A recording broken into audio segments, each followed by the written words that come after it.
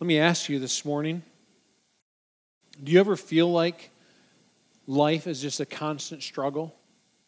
Things like, I'm trying to get my kids to listen and my kids won't listen, and there's a constant battle between me and my children, or the car has another issue. I just had it fixed and now it's back in the shop, and it continues on. Or the project at work that never finishes, or the project at work that you're thinking you're trying to do a good job on and your boss is never pleased, or the boss that's on your back all the time and won't quit, and you feel like no matter what you do, you can't please that boss. Or possibly the doctor has just shared some bad news. It was bad news that you weren't expecting. Or maybe the money struggles that never end. You're like, I thought we were getting out of this debt, thought we were getting out of these challenges, and it just feels like we're in quicksand. Every time we take a step forward, then we take 2 steps backwards. You ever feel that? You ever sense that in life where it's just like, it's just constant. It just keeps coming at me, and life just keeps happening. Maybe it's another argument with your spouse. It's another debate with your friend. It's just relationship challenges. I mean, the list can go on and on and on of things that wear us out, that get us down, that just make us feel like, I'm never going to get past this struggle. Now, for some in this room, you may say, things great right now, but maybe you've been there before. Or you say, it could be coming around the corner. Truth is, all of us face some kind of struggle or some kind of setback or some kind of challenge almost daily, if not daily, at least weekly, where it's like, why does this keep happening? Why does this thing keep challenging me? Sometimes life just comes at us. And when life just keeps coming at us, many times it can feel like I'm in a war, I'm in a struggle, I'm in a battle, I'm in this tug of war. And the question is, why do we feel like this? Why does it keep happening? Why when I get over one hump, does it turn the corner and all of a sudden it seems like there's another hump? There's a reason to that. And his name is Satan. We don't necessarily like to recognize that. Many times we don't want to talk about that. Why? Oh, Satan, is that real? Is he real? Is that true? Oh, come on now, preacher. We love God. We love Jesus. But that whole Satan thing, now you're getting kind of weird on us. Well, we're going to get a little bit weird for the next few weeks. Because we're going to talk about a topic that needs to be talked about, that many times we're afraid to talk about. See, we must be prepared and ready to stand firm against him and against his ways. Now, you and I would know that if anybody going into a battle, going into army, you're going to study your opponent. You're going to study, who am I going up against? What are their ways that they like to attack? What kind of weapons do they use? How are they going to come at us? Or for me, growing up playing basketball, we studied our opponent inside and out. So we knew, that guy, he dribbles with the right. That guy dribbles with the left. That guy has terrible footwork, so tack him this way, tack him that way. Anytime you're going against somebody, you always study your opponent. But for some reason in the church, many times they go, I'm not sure about that. Or we're not sure where to begin. We're not sure how to do it. And unfortunately, those engaged in spiritual warfare, many times, we know very little about our opponent. We know very little about the way Satan acts, the way Satan moves, the way he behaves, what he does. And so we as a church, over the next few weeks, we're going to dive into this to get battle ready. Because I think it's so important, church, for us to stop and for us to realize the work of Satan and the evilness that's going around. Because what happens is we start to see what's happening and we start pointing a finger and we start hating you, or we start hating that person, or we start hating that group, and we start going, well, look at who they are. For instance, I turned on the Fancy Farm discussion yesterday for a little while. I've never sat and watched that. Interesting, but a lot of evilness being shared about one another. You did this, you say this, you think this. You know who's behind all that? The evil one. He wants us to get fighting with each other. He wants us to not like one another. Or if you turn on the news yesterday, and you see what happened in Texas. I don't know what the count, I think the last I heard was 21 were dead in the mass shooting. And you get up this morning in Dayton, Ohio. That gets a little closer home, where another mass shooting and 9 were killed. And we stop and go, well, we got to fix this, fix that. No, what we got to fix is that there's an evil one who is roaming around trying to destroy us. And we got to bring that up in our society. We got to bring it up amongst our talks, amongst Christians. What's going on in this world, what's going on in our lives is that there's an evil one who's trying to do his work, and we need to be aware. And so over the next few weeks, we're going to dive in and look at spiritual warfare. How does Satan work? Why is this happening in my life? There's some truths I want to share with you today, kind of as introductory truths just to kind of get us started and help us start thinking on this topic. And then we're going to dive in deeper over the next few weeks. But today I want us to consider 5 basic truths that help us to get battle ready for Satan and his schemes. Truth number 1 is this: there is an unseen world that is just as real as this visible world. There is an unseen world that is just as real as this visible world. Now, I think most believers tend to accept the reality of those things that we can see, that we can taste, that we can touch, that we can feel, that we can smell. We say, well, that's real. I sit in a chair, it holds me up. I know that's real. I get a paycheck, I put it in my hand, I know that's real. But I can't see all this stuff going around me. Now, when it comes to God and Jesus, many times things of faith, we go, okay, I believe God, I believe Jesus. But when it comes to Satan, he's actually doing work around here. We have a hard time understanding that. We have a hard time grasping that.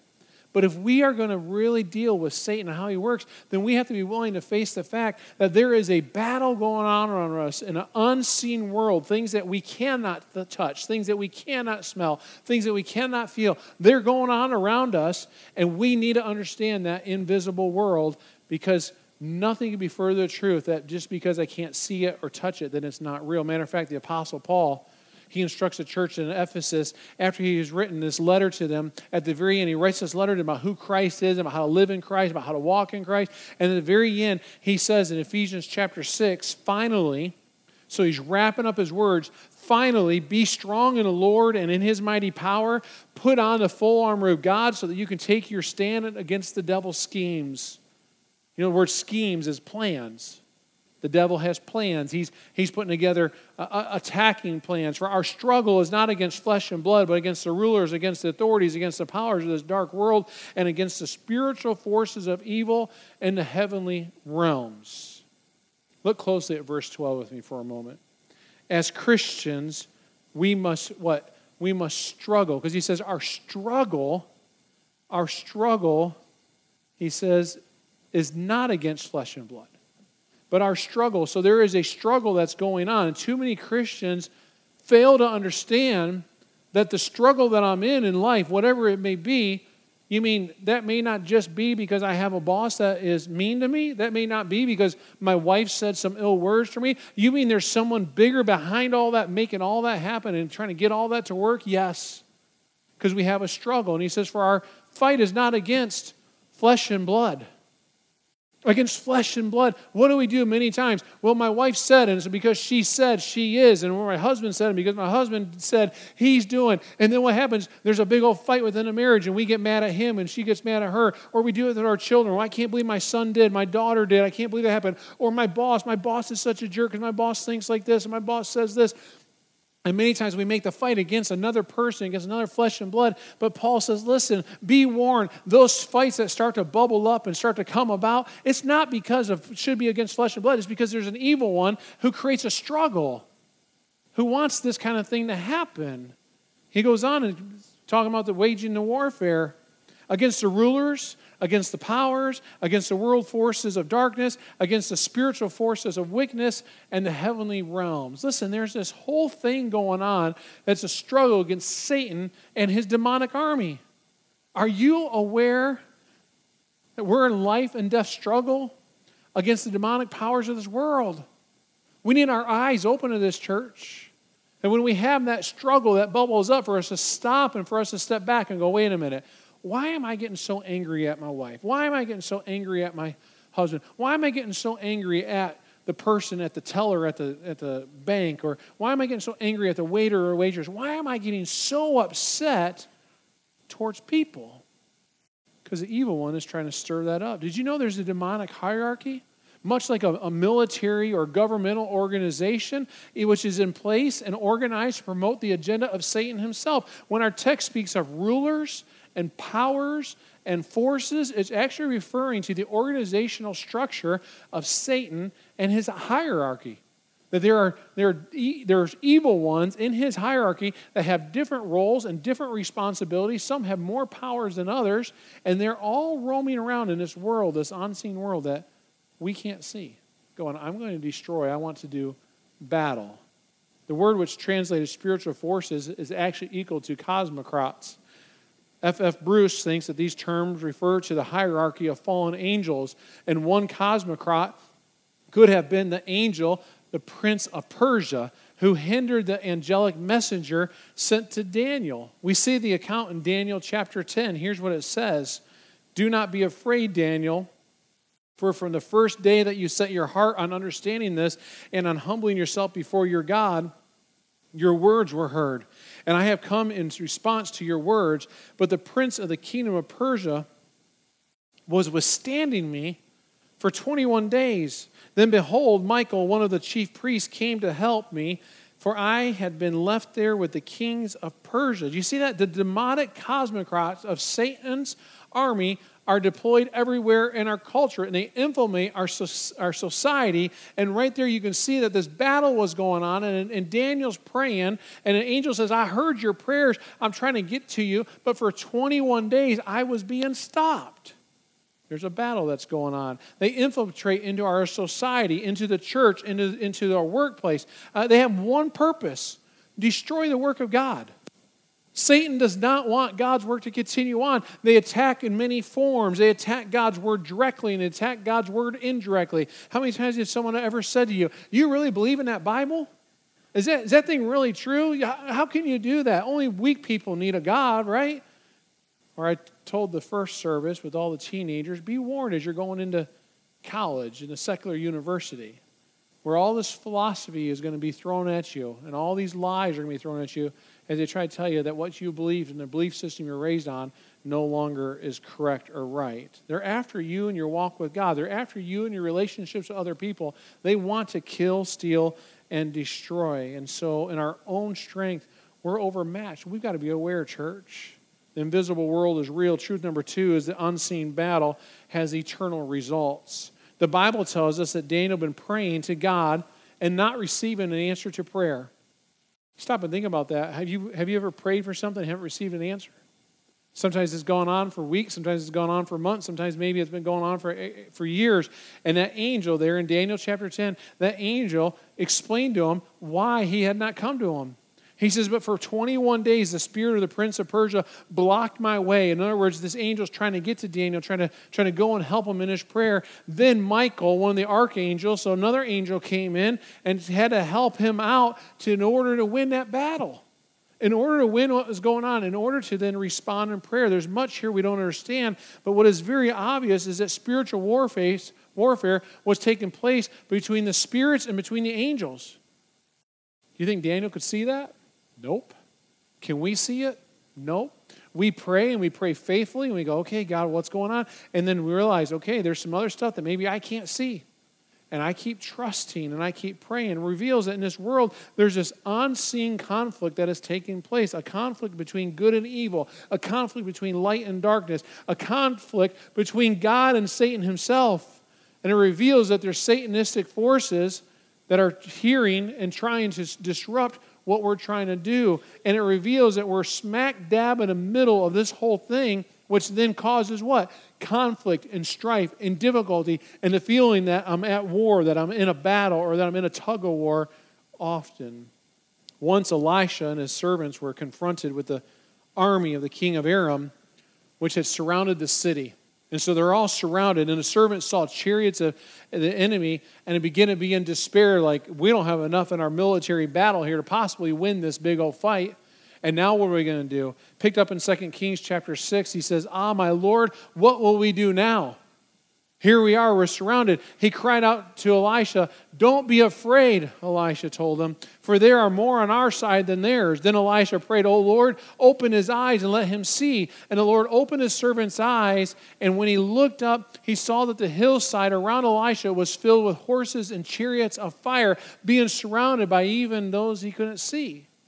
God revealed to him that he was ready to do battle on their behalf, even though their human eyes could not possibly see all those who were there to help. The spiritual battle that we're in is no less real today. The struggles that we go through are no less real than what Elisha was dealing with or what Daniel dealt with or what people down through the ages dealt with. Sometimes we just can't see. Satan, the god of this world, has blinded the minds of those who don't believe, so they're unable to see the glorious light of the good news that's shining upon them. And sometimes we pray for people to come to Jesus or say yes to Jesus. What happens? They get blinded. We pray for healing in a marriage. People get blinded. We pray for healing in finances. Things get blinded. Pray for healing in relationships. Things get blinded. We pray for a job. Things get blinded. Sometimes we just don't see what's happening. 2 Corinthians 4 tells us that they don't understand the message. If people don't understand the message, we preach the glory of Christ. Because why? Because of blindness. See, maybe you're here today investigating. You were nudged here. You drive by this place throughout the week, and you're like, I need to stop in there sometime. And you've stopped in today, but you've been on this journey, and you've said no to Christ for a long time. And maybe today you're here because the blinders are starting to come off. Maybe you're praying for that friend who still has the blinders up and they can't see God. Maybe you're here today and in your own walk with God, it's gone AWOL. It's become distracted and you're like, I'm here because this is what I do, but I'm really way, way over here when it comes to God. It could be because you've been blinded because Satan is doing his work. It might be that you're engaged in spiritual warfare. You're down, you're discouraged, you're depressed, you're struggling, and it all could be because of blinders that Satan wants to put on. See, those of us who are in Christ, we're here to do battle. So important that we gather together around God's Word. We gather together in worship. We gather together. Why? Because we're here to do battle for those who are struggling or walk with God. We're here to do battle. We're here to battle Satan and his presence and keeping people who don't know God. We need to work towards helping them to know God. Paul says in 2 Corinthians, for though we live in the world, we do not wage war as the world does. The weapons we fight with are not the weapons of the world. On the contrary, they have divine power to demolish strongholds. We demolish arguments and every pretension that sets itself up against the knowledge of God, and we take captive every thought to make it obedient to Christ. He's talking to the church in Corinth saying, listen, this battle is going to go on. Here's how you deal with it. It's quite obvious that God is calling His church to engage Satan in warfare so that we'll be strong in the Lord and we'll be able to break the strongholds. Now, our weapons are not of this world.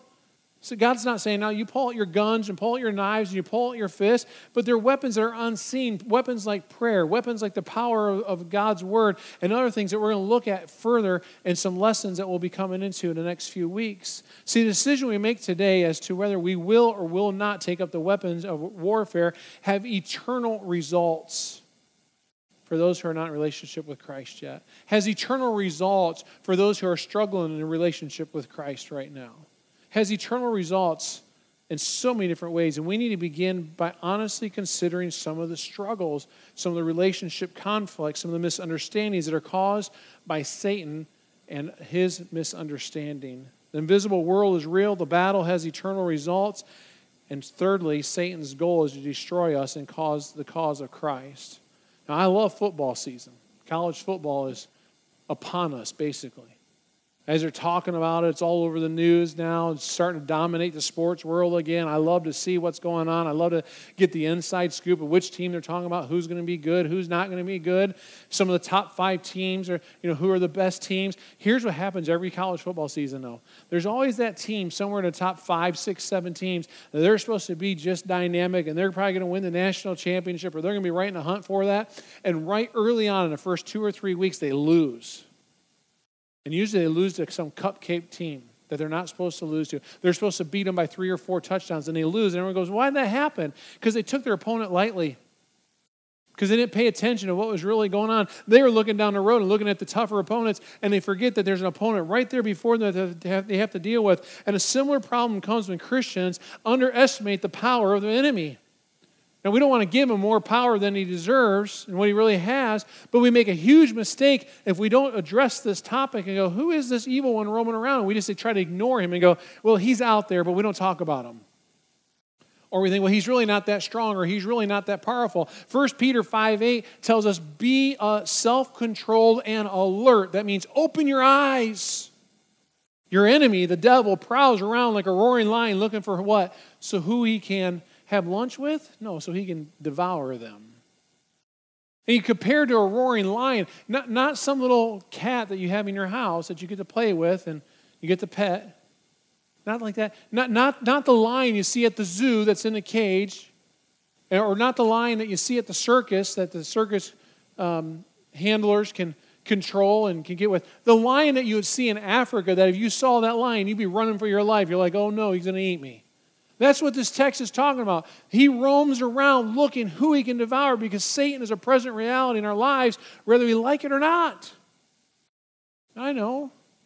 First service and this service, there's probably some in here going, are you serious? Is this real? We don't talk about this Satan, devil thing very often.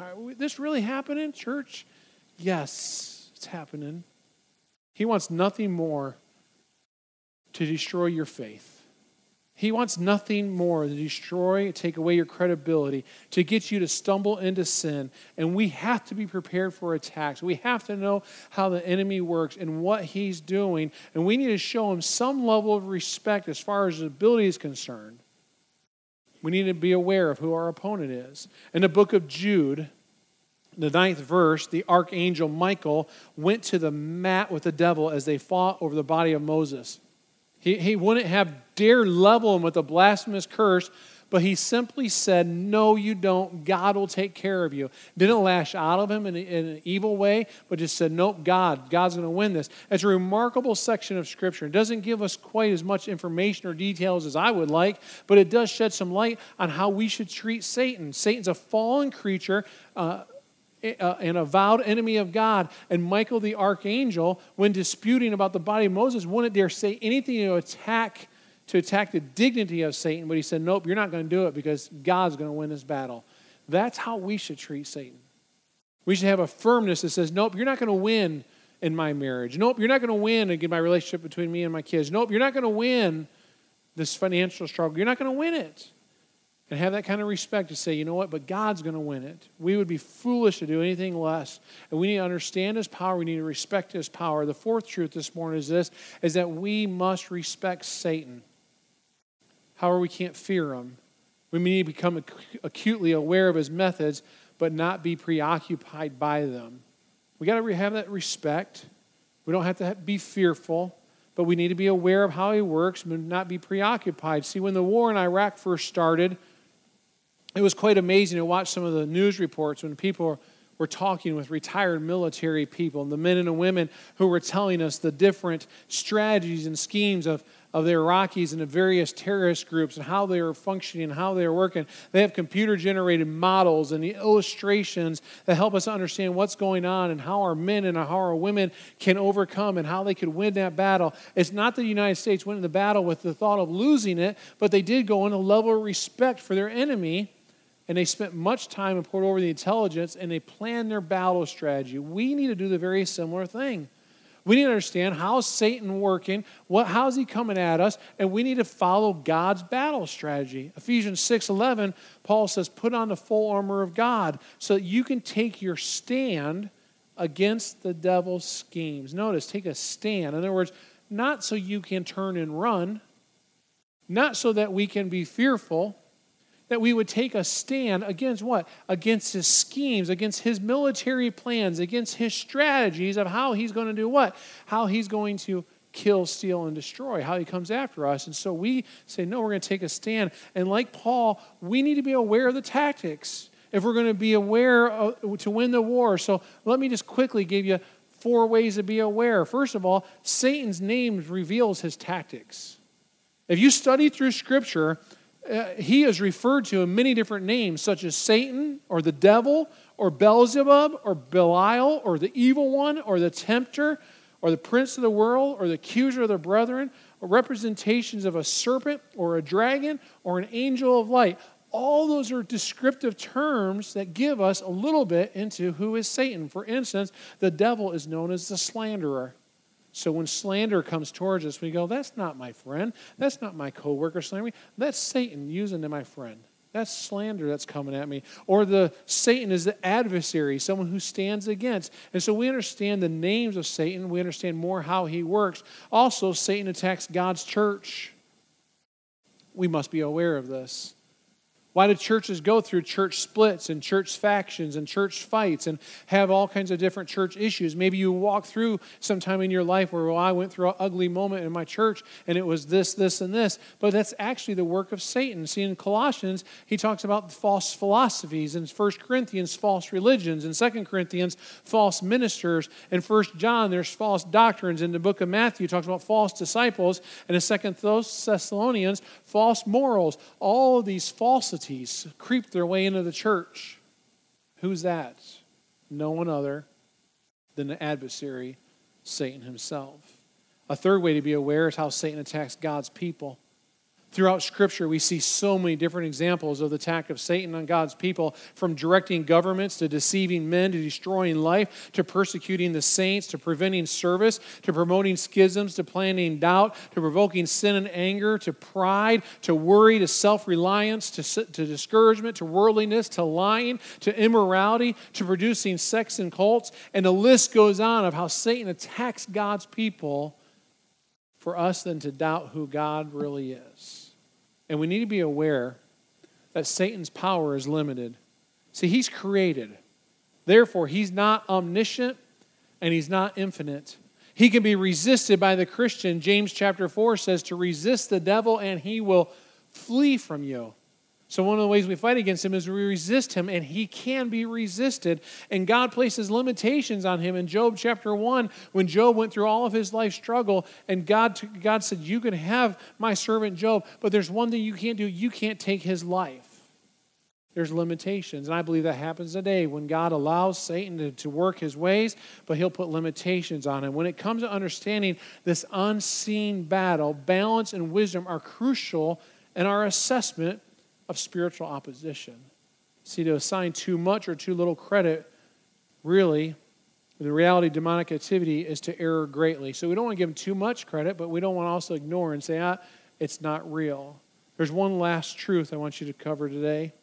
As believers in Christ, we need to know that we do not fight for victory, we fight from victory. We're going to be in a struggle, but we know who has won. See, as Operation Iraqi Freedom raged, Mohammed al-Sahaf, Iraq's Minister of Information, daily refuted clear evidence that Iraq was losing the war.